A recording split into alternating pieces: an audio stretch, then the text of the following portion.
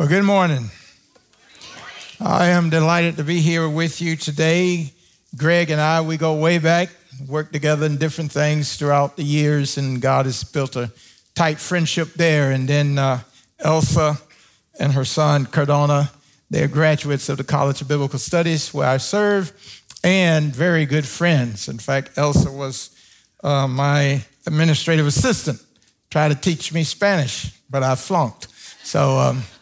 But anyway, delighted to be here today. God is good. And just a quick background. I'm going to run through my background quickly here, and we're going to get in this message because I'm going to change application that I didn't give in the first service that I think is very apropos. Thank God wants me to give it here today. But I like to tell people I am what I am by the grace of God. In 1968, the year that Martin Luther King Jr. was assassinated, Robert Kennedy was assassinated, we had racial unrest and all over our country, so on and so forth. As a senior in high school, 2 white men came to my house on a Monday night, presented the gospel to me, and I got saved. I mean, I changed 180 degrees. I was the first black person to be baptized in that church. My mother said, "Boy, you look like a fly in a bowl of milk." I told her, "No, I'm just a drop of chocolate. Give me some time. I'll flavor them all." But God radically changed my life, and I wound up going to Bible college. And Sharon and I, we met there, and we got married there. We have 6 children, 4 biological, 2 we adopted, and as God has been good. Sharon went on to be with the Lord in November of 2021. But 48 years of marriage, we praise God for that. God called us to a ministry, and I am committed to that ministry right now. I tell people I'm trying to honor God in what I do, and I'm trying to honor Sharon in what I do, because God has been very good to us, and I'm very thankful for that. And God's plan is accomplished by God's hand. That's going to be my theme of the sermon that I give today. You've been going through Judges, but one thing I want you to understand is you're going through Judges, and as you read the Bible is not disjointed. The Bible is one continual story. And one thing you and I need to get aware of, we are aware of it, but we don't seem to want to settle on it, and that is that human beings are born and human beings die. The only consistency in the story from Genesis to Revelation is God himself.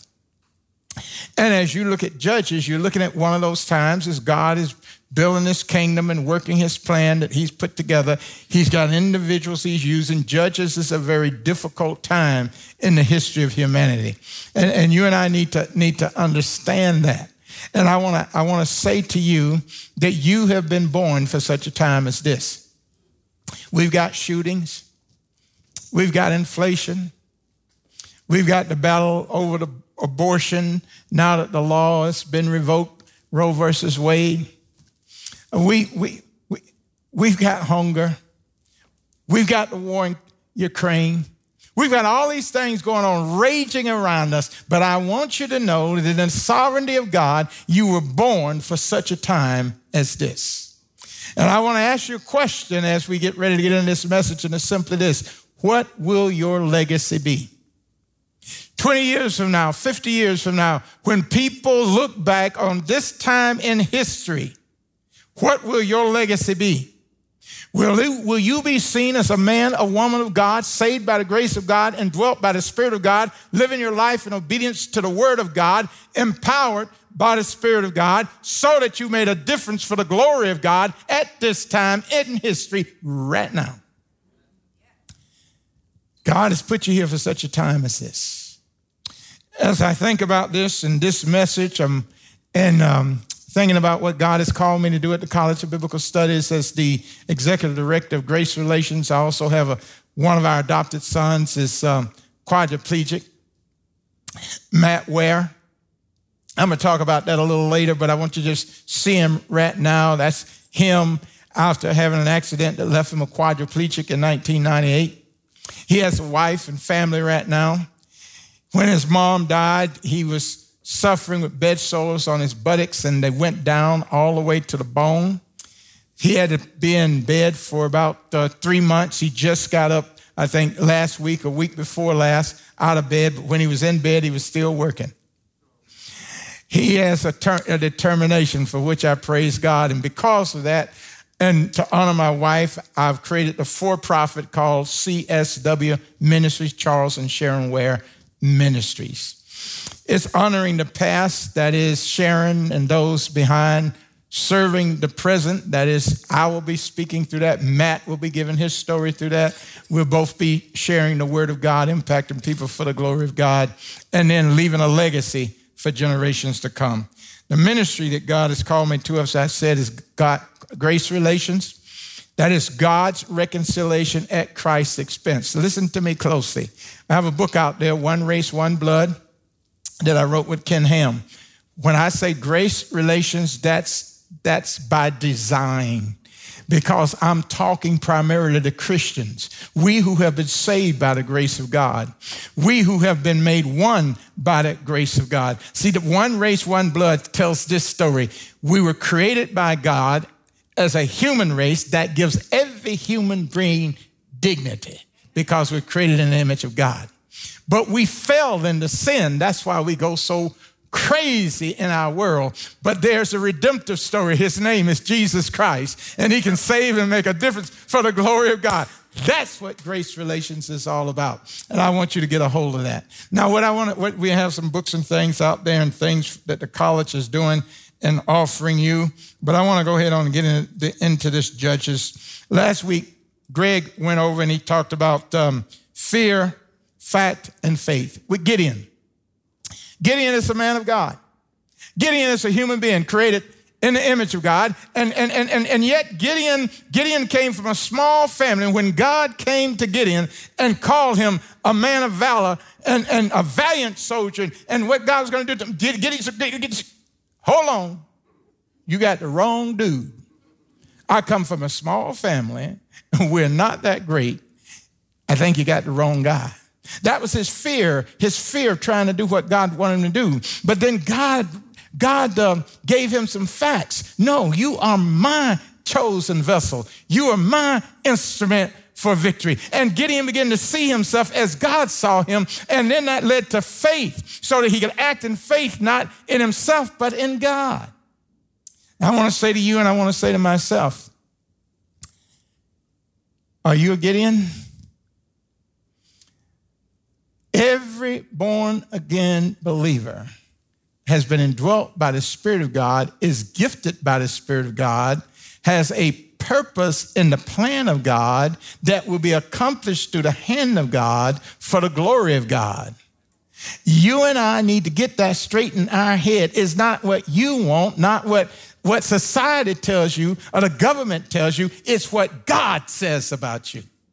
And you and I have to figure that out and understand God's not in heaven twiddling his thumbs saying, oh my goodness, I didn't know this was going to happen in 2022. I don't know what I'm going to do. God is in sovereign control. He has you here and he has me here. And so what I want us to pick up as we go through Judges 7, what I want us to pick up, that God's plan is accomplished by God's hand. And I want you to think about this. Are you saved? Are you indwelt by the Spirit of God? Are you gifted by the Spirit of God? Does God have a plan and purpose for you at this exact time in life? Can God's plan be accomplished through you? Only by the power of God. But if you're his, you have that. And I want to look here at how God worked this out with Gideon. First of all, God's plan accomplished by God's hand so that the praise is not mistakenly given to God's man. I want you to keep that in mind, that one of the reasons God drives us to weakness is so that we might depend upon him, so that when he works, there is no explanation except that there's a living God who works in you and through you for his glory, for the advancement of his kingdom. You and I need to get that through our heads. Here, God is working with Gideon, and here in verses 1 through 8, the Bible says, then Jerubbaal, that is Gideon, and all the people who were with him rose early and encamped beside the well of Harod, so that the camp of the Midianites was on the north side of them by the hill of Moab in the valley.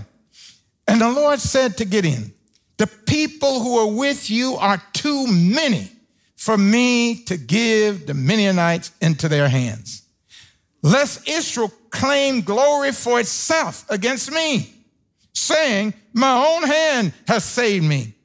Now, therefore, proclaim in the hearing of the people, saying, whoever is fearful and afraid, let him turn and depart from the Mount Gilead. And 22,000 of the people returned, and 10,000 remained.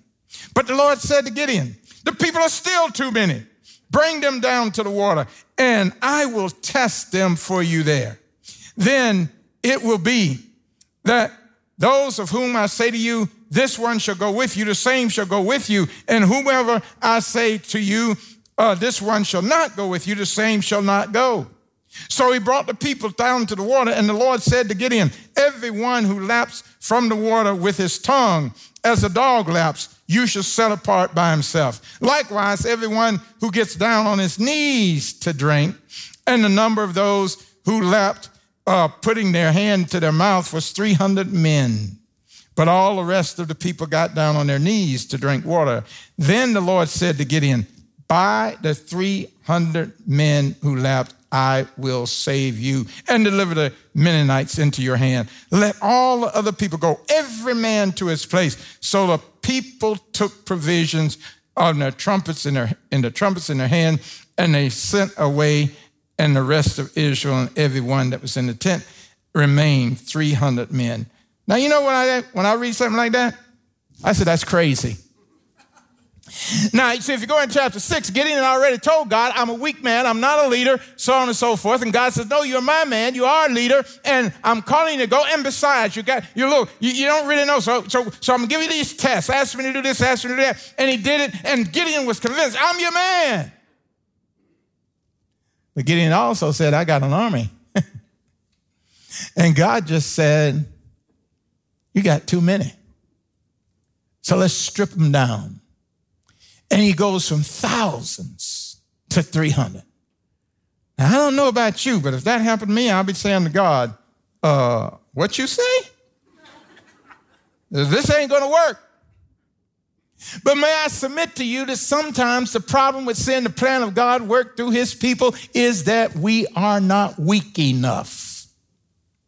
We haven't been stripped from our own self-dependency, our own haughtiness and pride. That God has to break us down and bring us to a point that if a victory is won, it's going to be for his glory, not ours. So he strips Gideon down. Come on, get down to 300 of them, Gideon.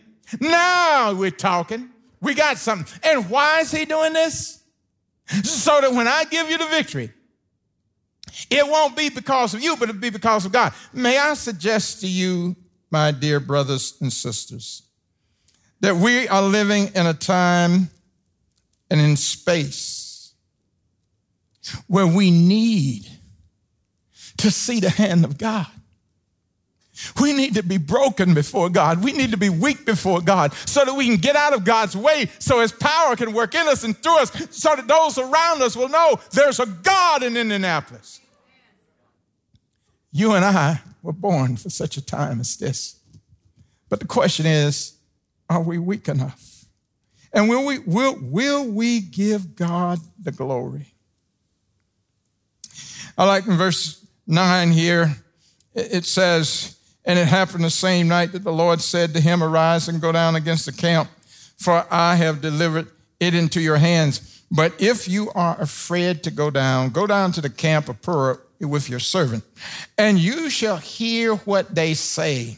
And afterwards your hand shall be strengthened to go down against the camp. Then he went down with Purah, his servant, to the outpost and of the armed men who were there in the camp. Now the Midianites and the Amalekites, all the people of the east, were lying in the valley as numerous as locusts. Their camels were without number, as the sand of the seas. Now remember, Gideon got 300 men, and this is what he's saying. And verse 13 says, and when Gideon had come, there was a man telling a dream to his companions. He said, I have had a dream. To my surprise, a loaf of barley bread tumbled into the camp of the Midians. It came to a tent and struck it so that it fell and overturned, and the tent collapsed. Then his companion answered and said, this is nothing else but the sword of Gideon, the son of Joash, a man of Israel. Into his hands God has delivered the Midianites and the whole camp. And so it was, when Gideon heard the telling of the dream and its interpretation, he worshiped. He returned to the camp of Israel and said, arise, for the Lord has delivered the camp of the Midianites into your hands. Then he divided the 300 into 3 companies, and he put a trumpet into every man's hand with empty pitchers and torches inside the pitchers. And he said to them, look at me and do likewise. Watch. And when I come to the edge of the camp, you shall do as I do. When I blow the trumpet, I and all who are with me, then you shall blow your trumpets on every side of the camp and say, the sword of the Lord and of Gideon. Now, Gideon needed re-encouragement. You know, God is so merciful. God is so patient with us that even when we say we know the call of God on our lives, even when we say we believe God, we've looked into his word, we've figured out his will, we're trusting him, we still have moments of weakness. I spent a lot of my life giving God's counsel. He hasn't taken any of it yet. But I tell him all the time, God, and you don't want me to do this. God, I can't do this. God, I don't have enough resources. I don't have this. I don't have that. God. And God finally said, shut up, that's sin. Do what I tell you to do. Oh, but he'll bring something along to encourage me. He'll give me a little song, says, see, I'm working over there. I'm working over here. In fact, Greg and I, we're part of a group we call it the Grace Relations Network right now, but I believe that in Indianapolis, with all the shootings and all the things going on, God has a remnant. God has saved people in this city who are serving him. We don't hear about them on the news. We don't even know who one another are. And so we're looking for that remnant to pull them together and together say to this city, God is at work in your midst. And I've talked to several people here at Mercy Road, even today, that I didn't know what God was doing in this city through you. You are part of God's remnant. And sometimes God just has to encourage us. And God has to whisper into our ears and reassure us, yeah, you're on the right track. Yes, you're doing the right thing. Yeah, you might not see it on the evening news. No, people might not be talking about you like you want them to, but God knows who you are and what you're doing. And you're here for such a time as this. I want you to note God's work with Gideon, that his plan is accomplished through God's hand. The Bible says here in verse 19, so Gideon and the 100 men who were with him came to the outposts of the camp at the beginning of the middle of the watch, just as they had posted the watch, and they blew their trumpets and broke the pitchers that were in their hands. Then the 3 companies blew their trumpets and broke their pitchers. They had the torches in their hands and the trumpets in their right hands for blowing. And they cried, the sword of the Lord and Gideon. And every man stood in his place all around the camp, and the whole army ran and cried out and fled. When the 300 blew the trumpets, the Lord set every man's sword against his companion throughout the whole camp, and the army fled. Man, what a strategy. 300 dudes against thousands.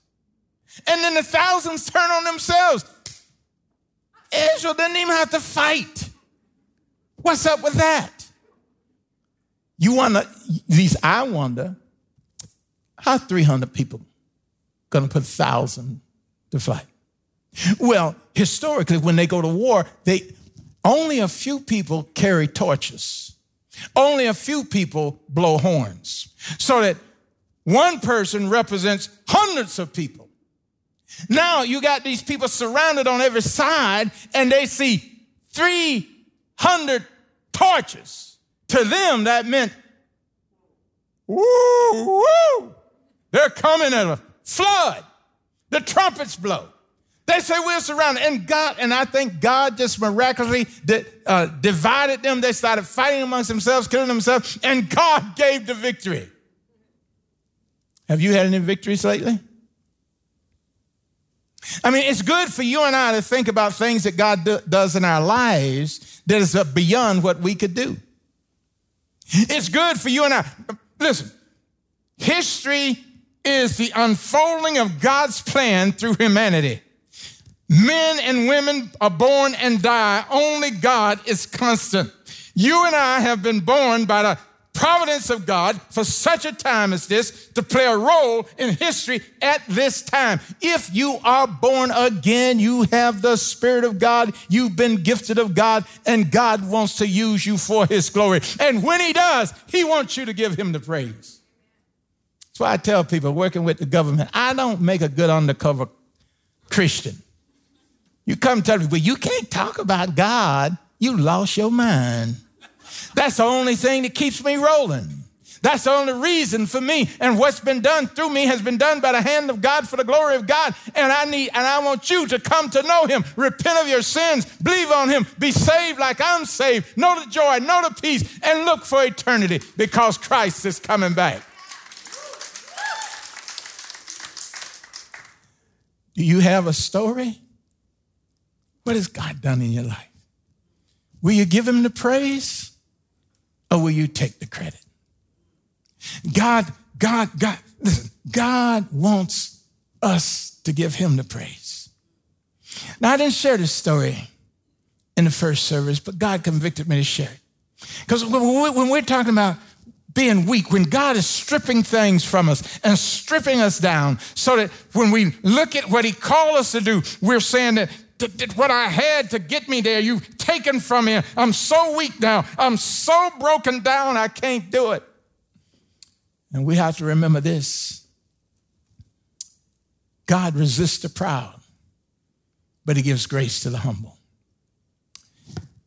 I told you about our son, Matt, and the for-profit ministry I'm starting, or have started, to honor Sharon, my late wife, and to actually help Matt get his story out in the Word of God.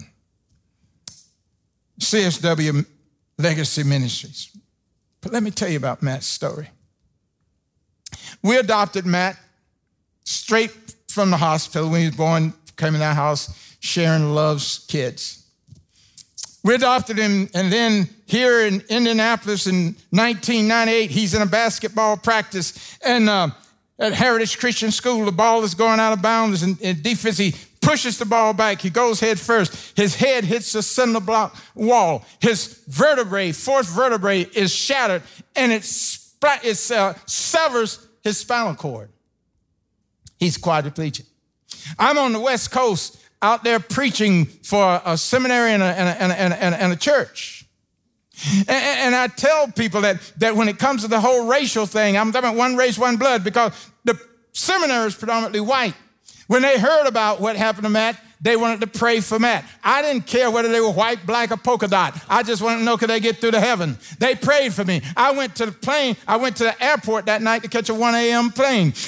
Some other guys came there, 4 pastors. They were all black. I didn't care whether it was black, polka dot, or whatever. I just want to know, could I get through to heaven? And when I'm on that plane flying back to Indianapolis, I'm sitting in my seat crying, and I'm saying to God, you called me to preach. You called me to preach. I'm in the ministry. I'm going to have to leave the ministry. I'm going to have to give up everything. I got to take care of my wife. I got to take care of my son. I don't know how I'm going to do it. God, why did you call me?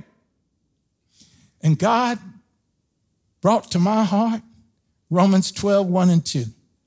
While I was sitting in that seat on that plane.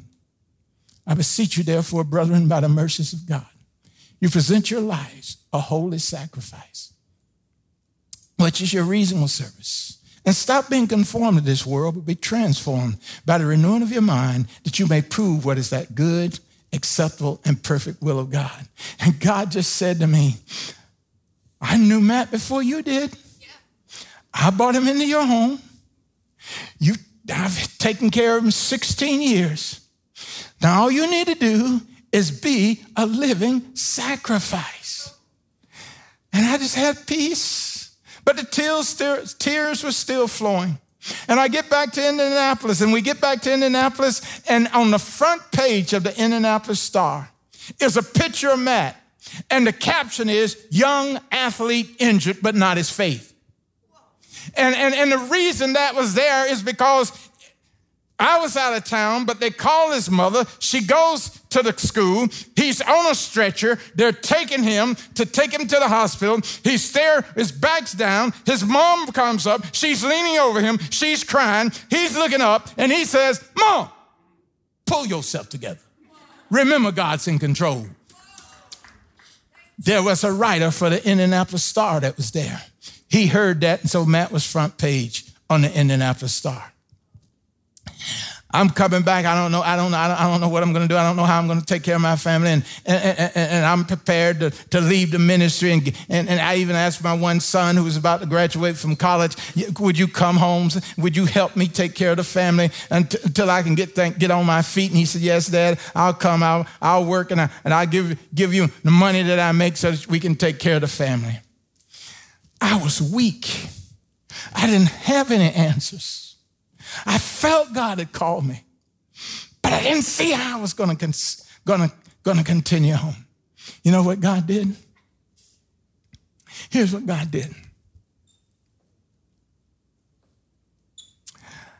My church called a meeting on a Sunday night, and several people set up this Matt Ware Trust Fund. And on a Sunday night, they took up $167,000 for the Matt Ware Trust Fund. Amen. Some Christian business people, they put on a banquet. They took up $100 and something. We wound up with $300 something thousand. Some construction workers at Heritage Christian School said, well, you need a handicap adapted home. And so they said, we will build you a home at our cost.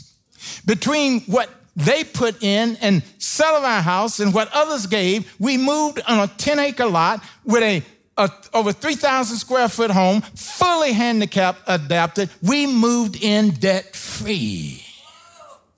And then the Kroger food store gave us a 1998 Dodge Caravan that was refitted for handicap, and we got that debt-free. I was weak, but God was strong. God supplied. And then on top of that, I was telling God, in fact, at the college I worked at, Crossroads Bible College, I told them, I'm sorry, I know you need a president who can represent the college, and I can't do that now. So I know that you're going to have to get a new president. I understand. I'm gone. They said, take care of your family. We don't care how long it takes. You got a job. That is God. But here's the crazy thing about it. I was telling God, you call me to preach. I can't get the word out. Matt was on the news all 5 days of that week. His story was written up by the Indiana Women's Magazine. I said, boy, how you get in a women's magazine? It was taken up by radio stations, went all the way to Holland, the #1 young people program. That individual heard about Matt and wanted to do his testimony over there. Prisoners were hearing about his testimony. He went international. And then the last conference that the Billy Graham Crusade had in Indianapolis, on youth night, they filmed some athletes, they filmed this, they filmed that. One of those films was Matt Ware's story. You know what? I had to say to God, if I wanted to get the faith of our family out, having a handicapped son has helped us do that better than when everybody was whole. Praise be to God.